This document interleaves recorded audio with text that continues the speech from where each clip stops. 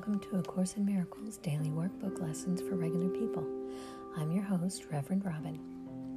This podcast is a companion to my first one, which is A Course in Miracles for Regular People, where we read and discuss the text of A Course in Miracles. In this podcast, we read and discuss the daily workbook lessons that go with the Course. I love these lessons and what they do for me, and I love to discuss them with others who are on their journey to atonement. There's several ways that you can reach out to me if you'd like to chat. I'm on Twitter at ACIMFOR. I'm on Facebook at A Course in Miracles for Regular People. My email is ACIMDWLFRP. That's A Course in Miracles Daily Workbook Lessons for Regular People. ACIMDWLFRP@gmail.com. Or you can simply go to anchor.fm and leave a voice message. And while you're there, if you'd like, you can make a donation to support this podcast, and I'd really appreciate that. Now let's get started with today's lesson.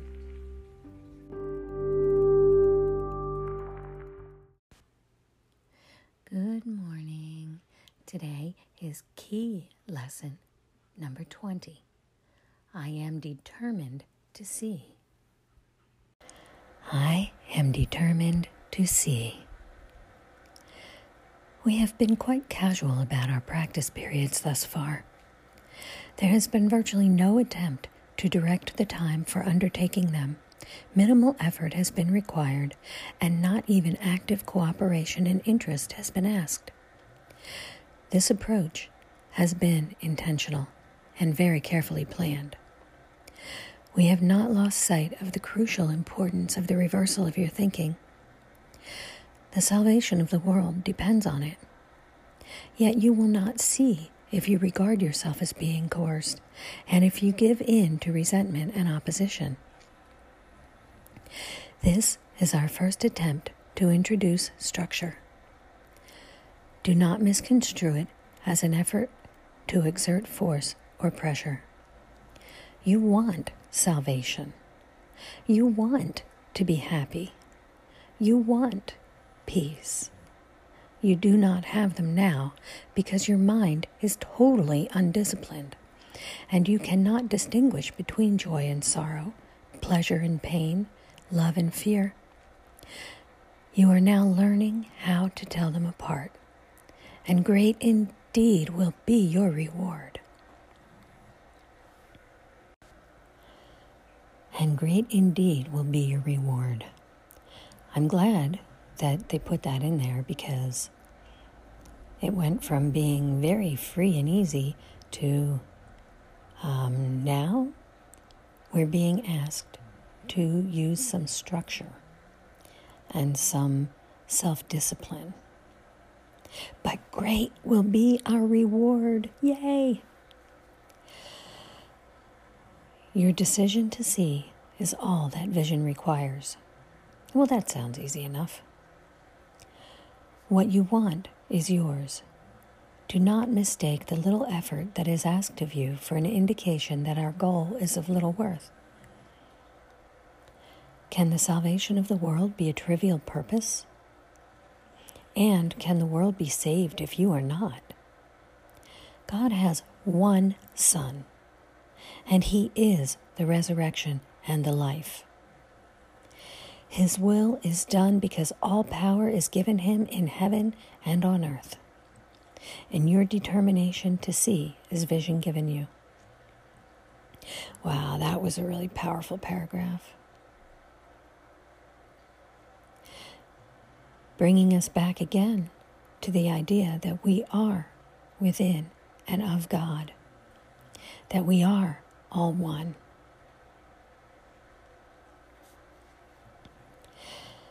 Continuing, the exercises for today consist in reminding yourself throughout the day that you want to see.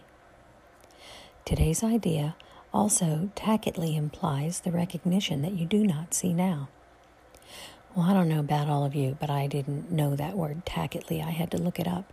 What it means is saying it without actually saying it. So the idea for today is I am determined to see, and that tacitly implies the recognition that we do not see now. Continuing. So therefore, as you repeat the idea, you are stating that you are determined to change your present state for a better one, and one you really want. Repeat today's idea slowly and positively, at least twice an hour today, attempting to do so every half hour. Do not be distressed if you forget to do so, but make a real effort to remember. The extra repetitions should be applied to any situation, person, or event that upsets you. You can see them differently, and you will. What you desire, you will see. Such is the real law of cause and effect as it operates in the world. So if you remember, in yesterday's lesson, we talked about the idea of cause and effect. And it says, thinking and its results are really simultaneous, for cause and effect are never separate. If you remember, I talked about a baseball being hit with a bat. When the bat hits the ball flies in a different direction. That is the effect of the bat hitting the ball. The bat hitting the ball is the cause of the ball flying in the other direction. So this is saying, what you desire, you will see. Such is the law of cause and effect as it operates in the world. The effect is what you see. The cause of what you see is your thought.